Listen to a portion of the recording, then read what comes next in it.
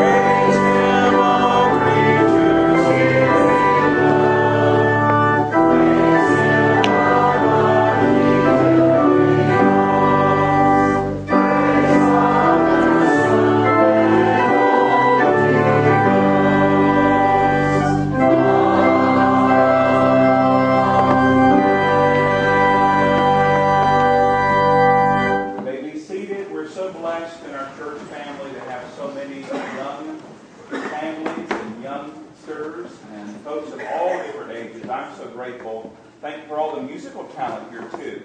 We're so blessed in so many ways. God bless you as y'all sing.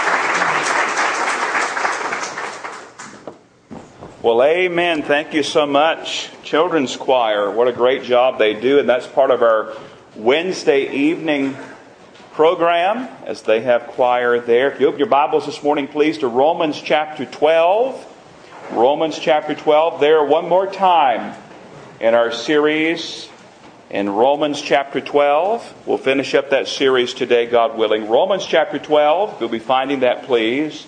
You know, living for Jesus is easy when you're in here. It's easy to sing. It's easy to pray. It's easy to worship when you're surrounded by other people doing the exact same thing. But what about when you walk out the doors back there? What about Monday morning? What about Saturday night? What about all the days in between? You know, beloved, many Christians spend a great deal of their time and thus their lives around those who do not love Jesus. Whether it's in the classroom, in the workroom, or even in the boardroom. You see, living for Jesus in those places is where our faith is really put to the test. And then to complicate matters even more, what about those that you're around that not only reject Jesus, but they despise you because you follow Jesus? Those people who make you a Christian, you someone who follows the Lord Jesus, as a special item, a special object of their scorn and their ridicule. Those that maybe make fun of your faith. Those that know that you go up to that church on the hill on Sundays and Wednesdays. Those who know that you're sold out for Jesus Christ. and they make you a special object of scorn. How do you respond to them? How do you live in those circumstances? You spend so much time in those areas. How do you live out your faith in those areas? Well, our final section in Romans 12 tells us this morning. And I'll begin reading in verse 14 of Romans chapter 12. The Bible says in Romans 12:14, "Bless those who persecute you. Bless and do not curse. Rejoice with those who rejoice and weep with those who weep. Be of the same mind toward one another. Do not set your mind on high things, but associate with the humble. Do not be wise in your own opinion. Repay no one evil for evil. Have regard for good things in the sight of all men. If it is possible, as much as depends on you, live peaceably with all men. Beloved, do not avenge yourselves, but rather give place to wrath. For it is written, 'Vengeance is mine, I will repay, says the Lord.' Therefore, if your enemy is hungry, feed him. If he is thirsty, give him a drink. For in so doing, you will heap coals of fire on his head." It concludes by saying, "Do not be overcome by evil, but overcome evil with good."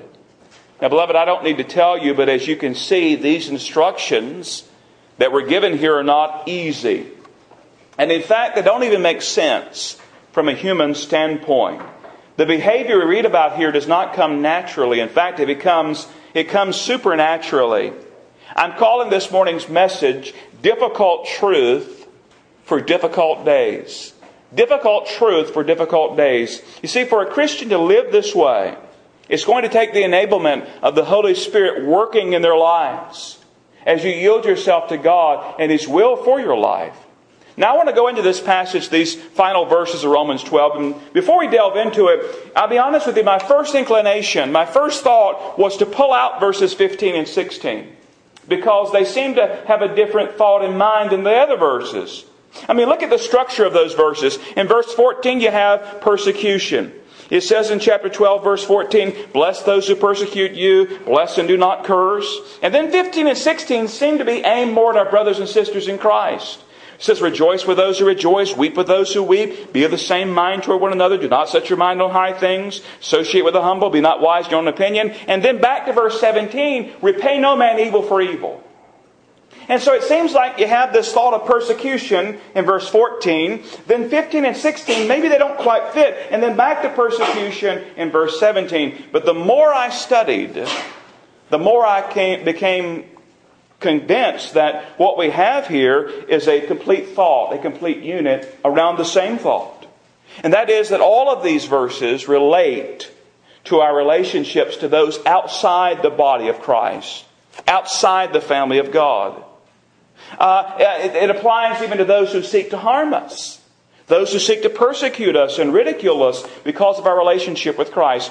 And so we're going to take it as that. Paul begins his thought on persecution. I think he keeps the same train of thought.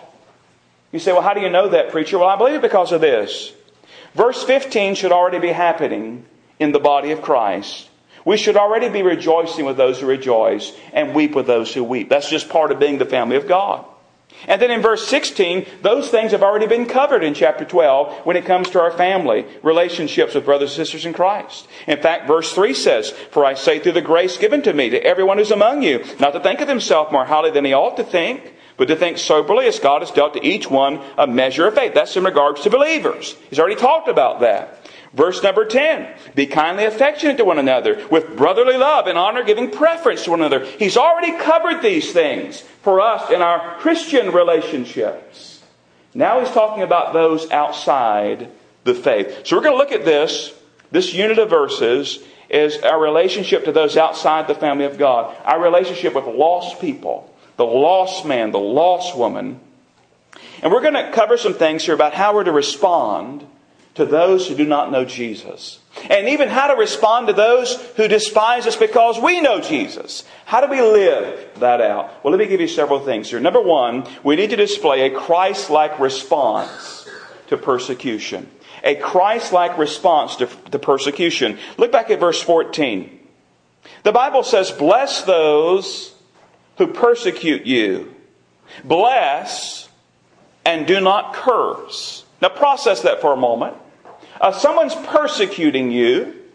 They're despising you, ridiculing you, mocking you because you are a follower of Jesus Christ. And Paul, writing under the inspiration of the Holy Spirit, says, I want you to bless that person.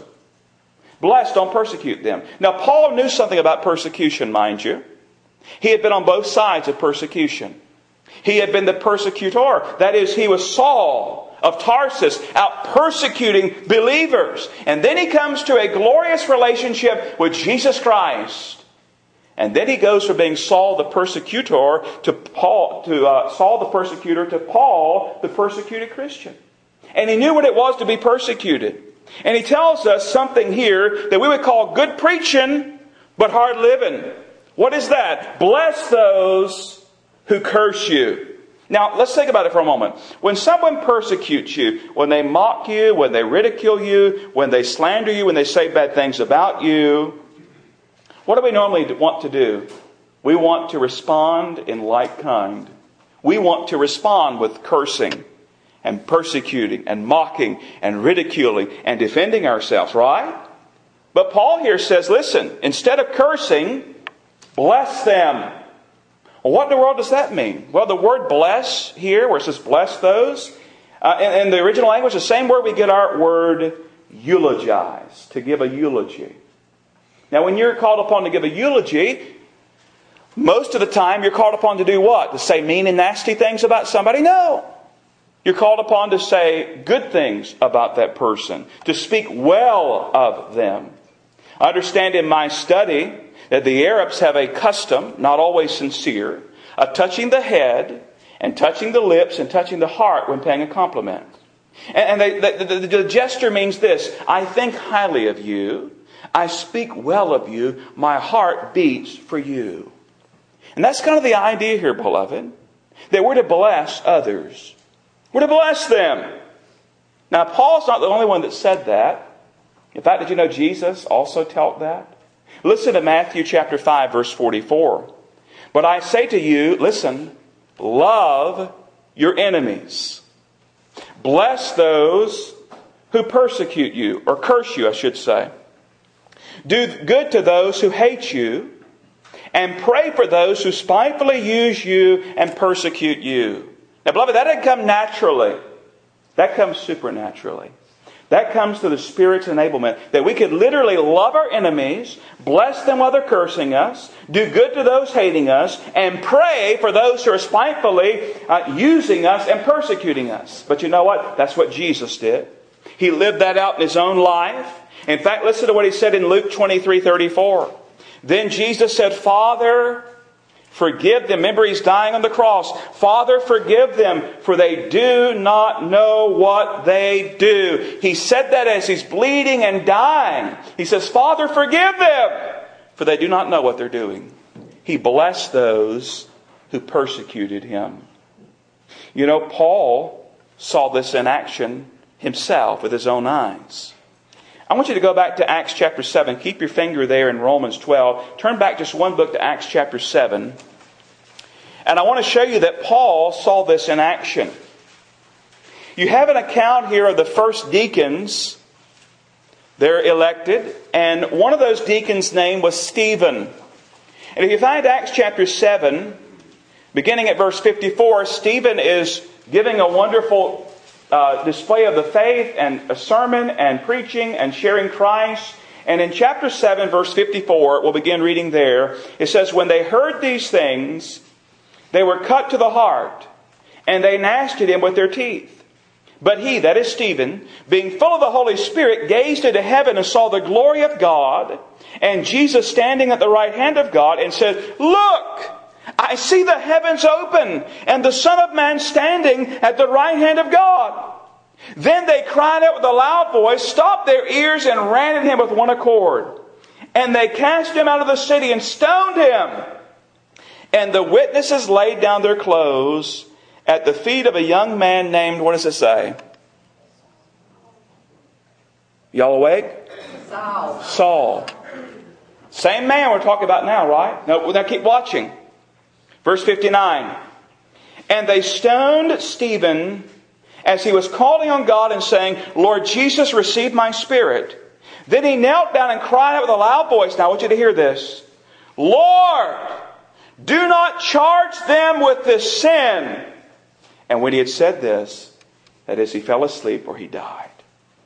Saul saw this in action. Notice what Stephen did. He's dying, literally dying. And he says what? Lord, do not charge them with this sin. St. Augustine once wisely said this.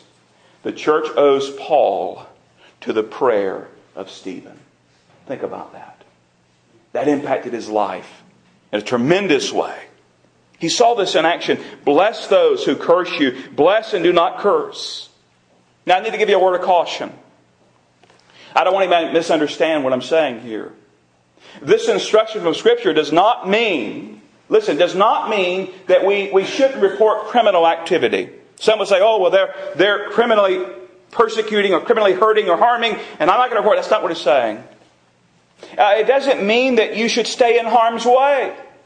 If you're in a relationship where you're being physically abused, you're being molested in some way, whatever, that's not teaching that here. We've got to use good biblical common sense when it comes to living. But generally speaking, we're to ask a blessing rather than a curse upon those who persecute us.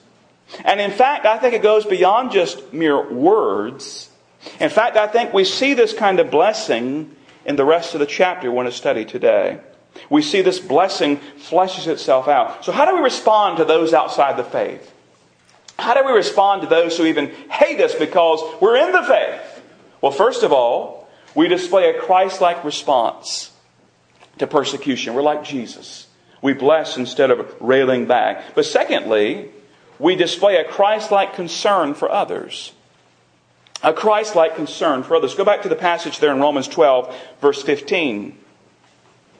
He just told us to bless those who persecute you. Bless and do not curse. Now stay with me. Think with me here. Look at verse 15. Rejoice with those who rejoice and weep with those who weep. And I said earlier, I believe this is aimed toward all people, obviously, but we're talking about lost people here in this passage, this area.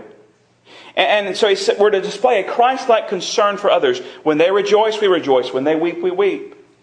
It's often been said, and I believe it's true, people don't care how much you know until they know how much you care.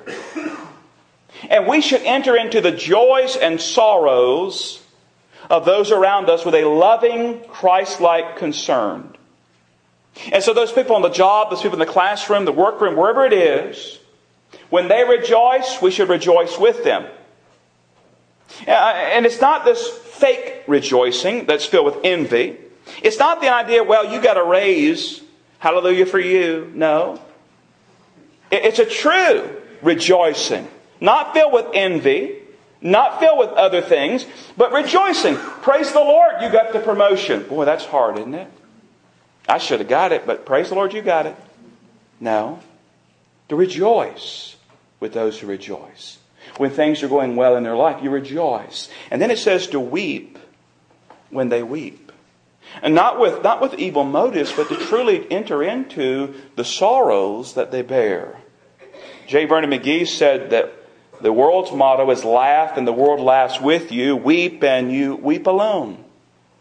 He said this is not true of the believer. Beloved, I want you to think about the fact that we're the hands and feet of Jesus.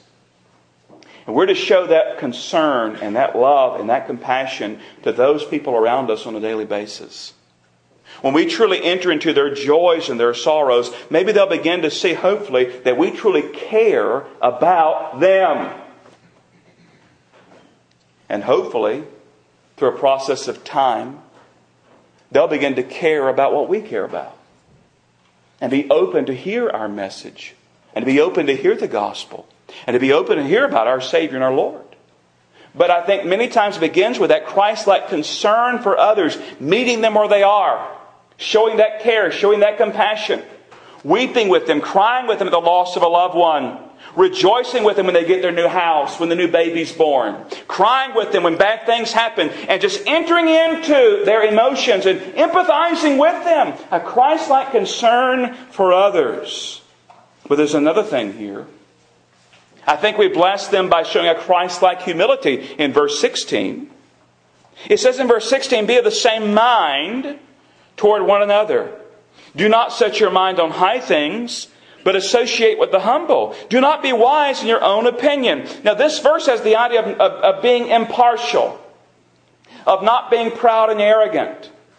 We see it talks about intentionally seeking to get with people who are in very humble positions. I love what John Phillips wrote about this. He says we're to make allowances for each other. If you look at John 3 and 4, he said the Lord Jesus treated the woman at the well in John 4 with the same consideration, courtesy, and compassion as he treated the knightly and polished Nicodemus in John chapter 3. He said Jesus was as charitable to the dying thief as he was to his own mother. He was as patient with Judas as he was with John. Beloved, there's a lesson for us to get in that. We should display a Christ-like humility, where we realize that every person is made in the image of God. And every person deserves kindness and respect, whether we agree with them or not. We treat them as human beings made in the image of God. We display a Christ-like humility. We love them with a Christ-like love. We enter into their joys and sorrows. And we treat them how? The way we want to be treated. That's how we treat them.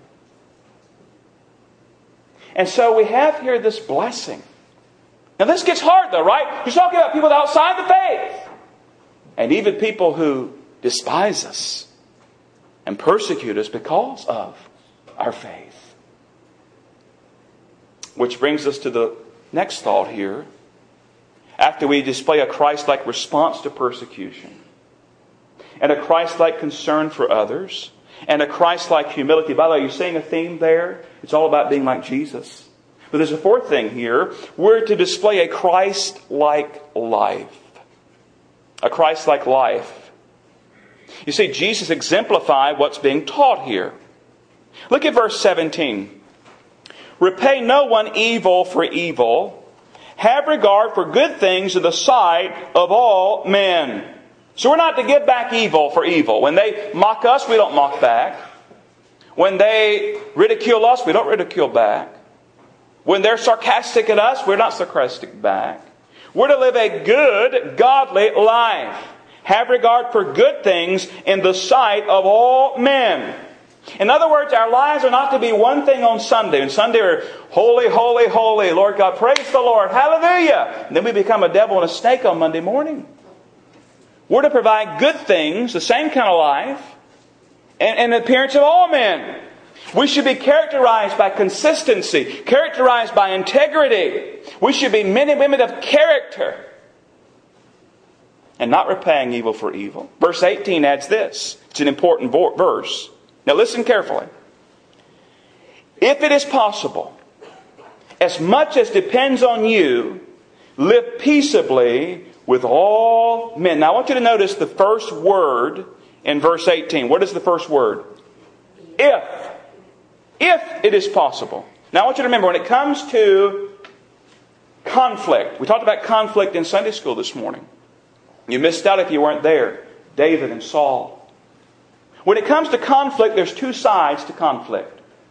There's your side and their side. Now I want you to notice he addresses your side. Look at verse 18. If it is possible, as much as depends on you. Then it says what? Live peaceably with all men. On your side, you're seeking peace. On your side, you're desiring peace. On your side, you're seeking to come about a peaceful resolution. But there's two sides. You see, there are still those who refuse to live in peace with you. I think about someone who I tried to hold an olive branch out to. And it took my olive branch and went... I tried. You know, this whole idea of having enemies anyway may be a startling thing. You say, well, Christian, certainly can't have an enemy or wouldn't have enemies. Listen to what Warren Wiersbe said. He said, the believer who seeks to obey God is going to have his enemies. When our Lord was ministering on earth, He had enemies. No matter where Paul and the other apostles traveled, there were enemies who opposed their work. Jesus warned His disciples that their worst enemies might be theirs of their own household. Matthew 10:36. He said, unfortunately, some believers have enemies because they lack love and patience. Not because they're faithful in their witness. There's a difference between sharing in the offense of the cross and being an offensive Christian. That's a very important point. We're not seeking to be offensive. We should not be. We should be gracious and kind and loving. We should speak the truth in love. Stand for the truth in love. Do right, but we know what? When we do right, there are going to be those who are going to stand up in opposition and stand against us. We know our great adversary walketh about as a roaring lion, seeking whom he may devour. There are many who go along with him. And so we understand, as hard as it is, when people are trying to harm you, and you want revenge, He says, seek peace. Seek peace as much, if it's possible. As much as possible. Make sure your side, make sure you're open for that. You seek peace on your side as much as possible. But there may still be times where the other party refuses to be at peace. Well, what often happens when we're in these situations, right, is we want to take revenge. Now, he addresses revenge in verse 19. Beloved, do not avenge yourselves, but rather give place to wrath, for it is written, vengeance is mine, I will repay, says the Lord. Now, what he's saying there is you don't take revenge. You give the matter to the Lord. You turn it over to God. But let's be honest about it. Let's be transparent this morning. Let's take down the spiritual faces and all. It's hard to turn the other cheek, isn't it? It is. One man I read this past week says, I'm like the Irishman who was hit on one cheek and he got up and turned the other cheek. And this time the fellow hit him so hard he knocked him down. Then the Irishman got up and beat the stuffings out of the other fellow. Somebody asked him, why in the world did you do that? You turned the other cheek, why didn't you leave it like that? Well, he said, the Bible says to turn your cheek and I only have one other cheek to turn. The Lord didn't tell me what to do after that, so I did what I thought I ought to do. We're like him a lot, aren't we? Okay, once is fine, I'll turn the other cheek. Oh, now I'm going to knock you out. In Jesus' name.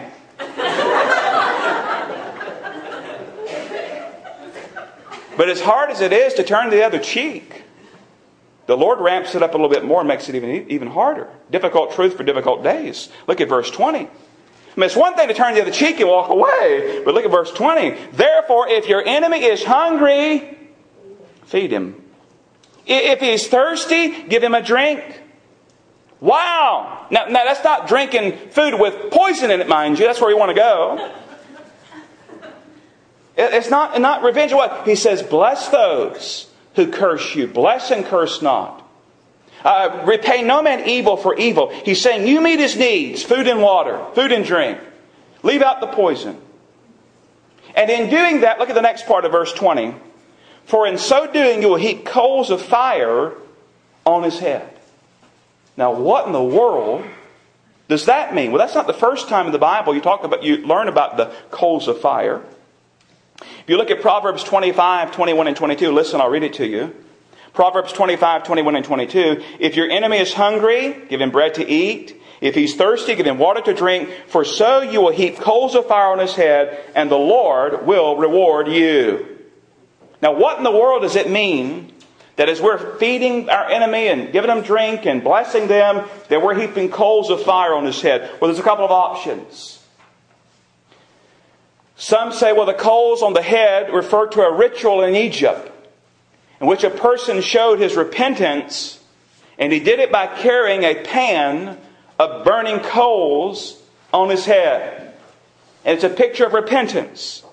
Some said, no, the expression alludes to an old custom of carrying burning coals in a pan, because when your fire went out at your house, you go to a neighbor and request hot coals.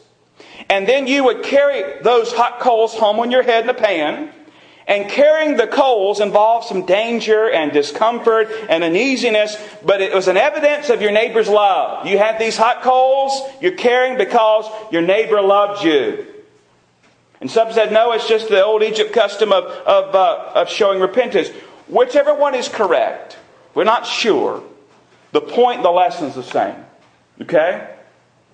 Doing good to our enemy. Doing good will hopefully, over time, bring them to a point of conviction, shame, and repentance. The idea here is that we don't want to burn our enemy and destroy them. Somebody says, oh, boy, I want to burn some hot coals on your head. No!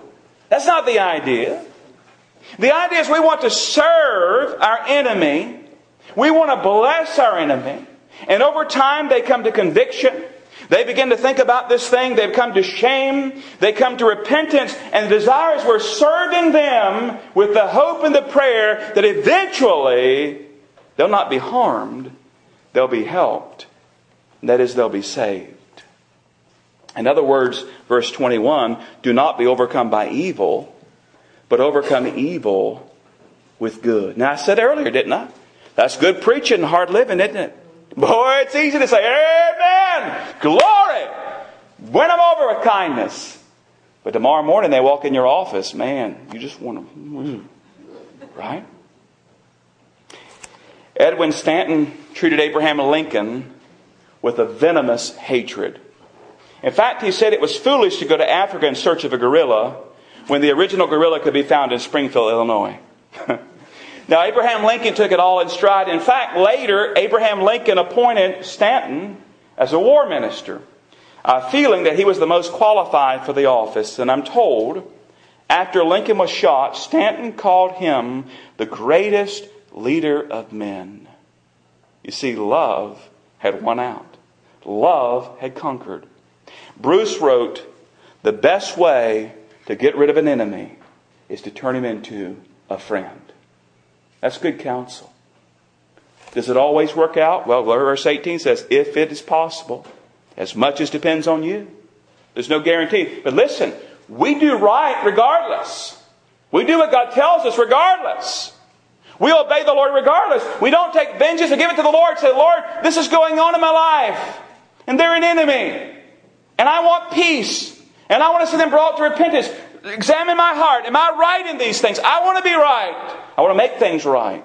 And you pray and you serve and you bless. See, that alone will surprise them, won't it? Because in our world, when they lash out, many people lash back, right? But there's something different about you. Why? Because you're a follower of the Lord Jesus Christ.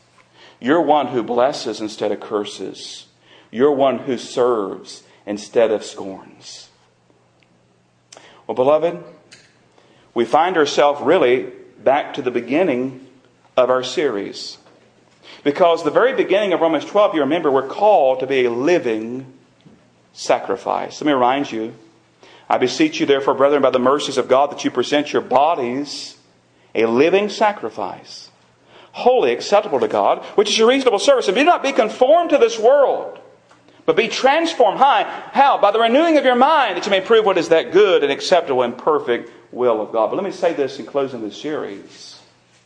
Being a living sacrifice is not easy. It's not easy. Someone wrote, and I want you to hear it. To give my life for Christ appears glorious. To pour myself out for others, to pay the ultimate price of martyrdom, I will do it. I'm ready, Lord, to go out in a blaze of glory. We think giving our all to the Lord is like taking a $1,000 bill and laying it on the table and saying, here's my life, Lord, I'm giving it all. Listen, but the reality for most of us is that He sends us to the bank and has us cash in the $1,000 for quarters. And we go through life putting out 25 cents here and 50 cents there. Listen to the neighbor's kids' troubles instead of saying, get lost. Go to a committee meeting. Give a cup of water to a shaky old man in a nursing home. Usually giving our life to Christ is not glorious. It is done in all those little acts of love. 25 cents at a time. It would be easy to go out in a flash of glory.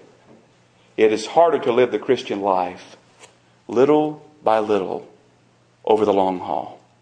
But beloved, that's where we live. We're called to be living sacrifices, giving on our life little by little over the long haul. Beloved, this is supernatural living. And it can only be done as we submit to the Holy Spirit in our lives and live it out in His power. And by the way, this is the Christ life. This is Jesus kind of living. By the way, this is normal Christian living. And may God help us to live it out in our own lives.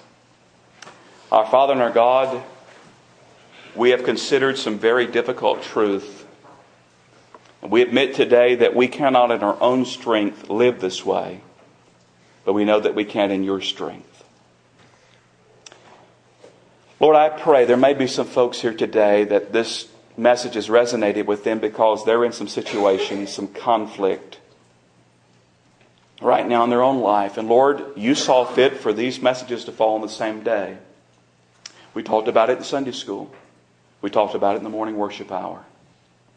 And Lord, I pray for those who may be facing conflict in their own life right now, that You'd help them to be Christ-like, that You give them the wisdom, the grace that they need, to as much as lies with them, to live peaceably with all men, to not be caught up in vengeance and hatred and scorn and ridicule and mockery, but to be found blessing and serving and loving, to live like Jesus. Father, I pray if there's anyone here today who's never met the Lord Jesus Christ, certainly they can't live this way because they don't even know Christ. I pray this morning they will come to saving knowledge of Jesus Christ during this last song. Lord, we love You and praise You and thank You for Romans 12. Thank You for what You've taught us and what You're teaching us. May we live it out in Your glory and in Your strength, we pray. In Jesus' name and for His sake. Amen and amen. We're going to sing in closing this morning, I think, a song that's appropriate as we close out our series and this message, Make Me a Blessing. Hopefully you know it. If not, those who do, you sing out. 569. The altar is open this morning. Perhaps you need to meet Jesus Christ. We would invite you to come. We'd love to help you with that. But you know, much of the message today was aimed towards believers, and the series, much for believers. Maybe you'd like to come and pray about some things today. You do that.